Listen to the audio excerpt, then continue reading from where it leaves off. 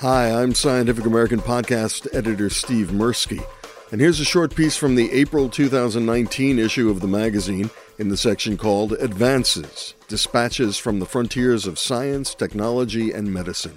The article is titled Quick Hits, and it's a rundown of some science and technology stories from around the globe, compiled by editorial contributor Jim Daly.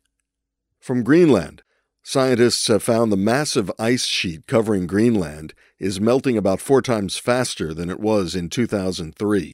The gigantic hunk of ice could become a major contributor to sea level rise in coming decades. From Hawaii, a 14-year-old Hawaiian snail named George, believed to be the last of its species, has died. The archipelago's population of land snails, which was once incredibly diverse, has substantially declined, with perhaps 75% of more than 750 species now gone. From Guyana, the Guyanese government signed an agreement with the European Union to curb illegal logging, improve forest management, and expand the South American nation's legal timber industry, which exports to the EU.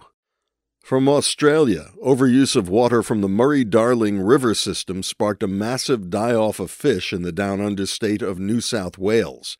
An estimated 100,000 to 1 million fish suffocated because the river levels were too low to flush out farm runoff. This led to algal blooms that resulted in bacterial proliferation, which caused a drop of oxygen.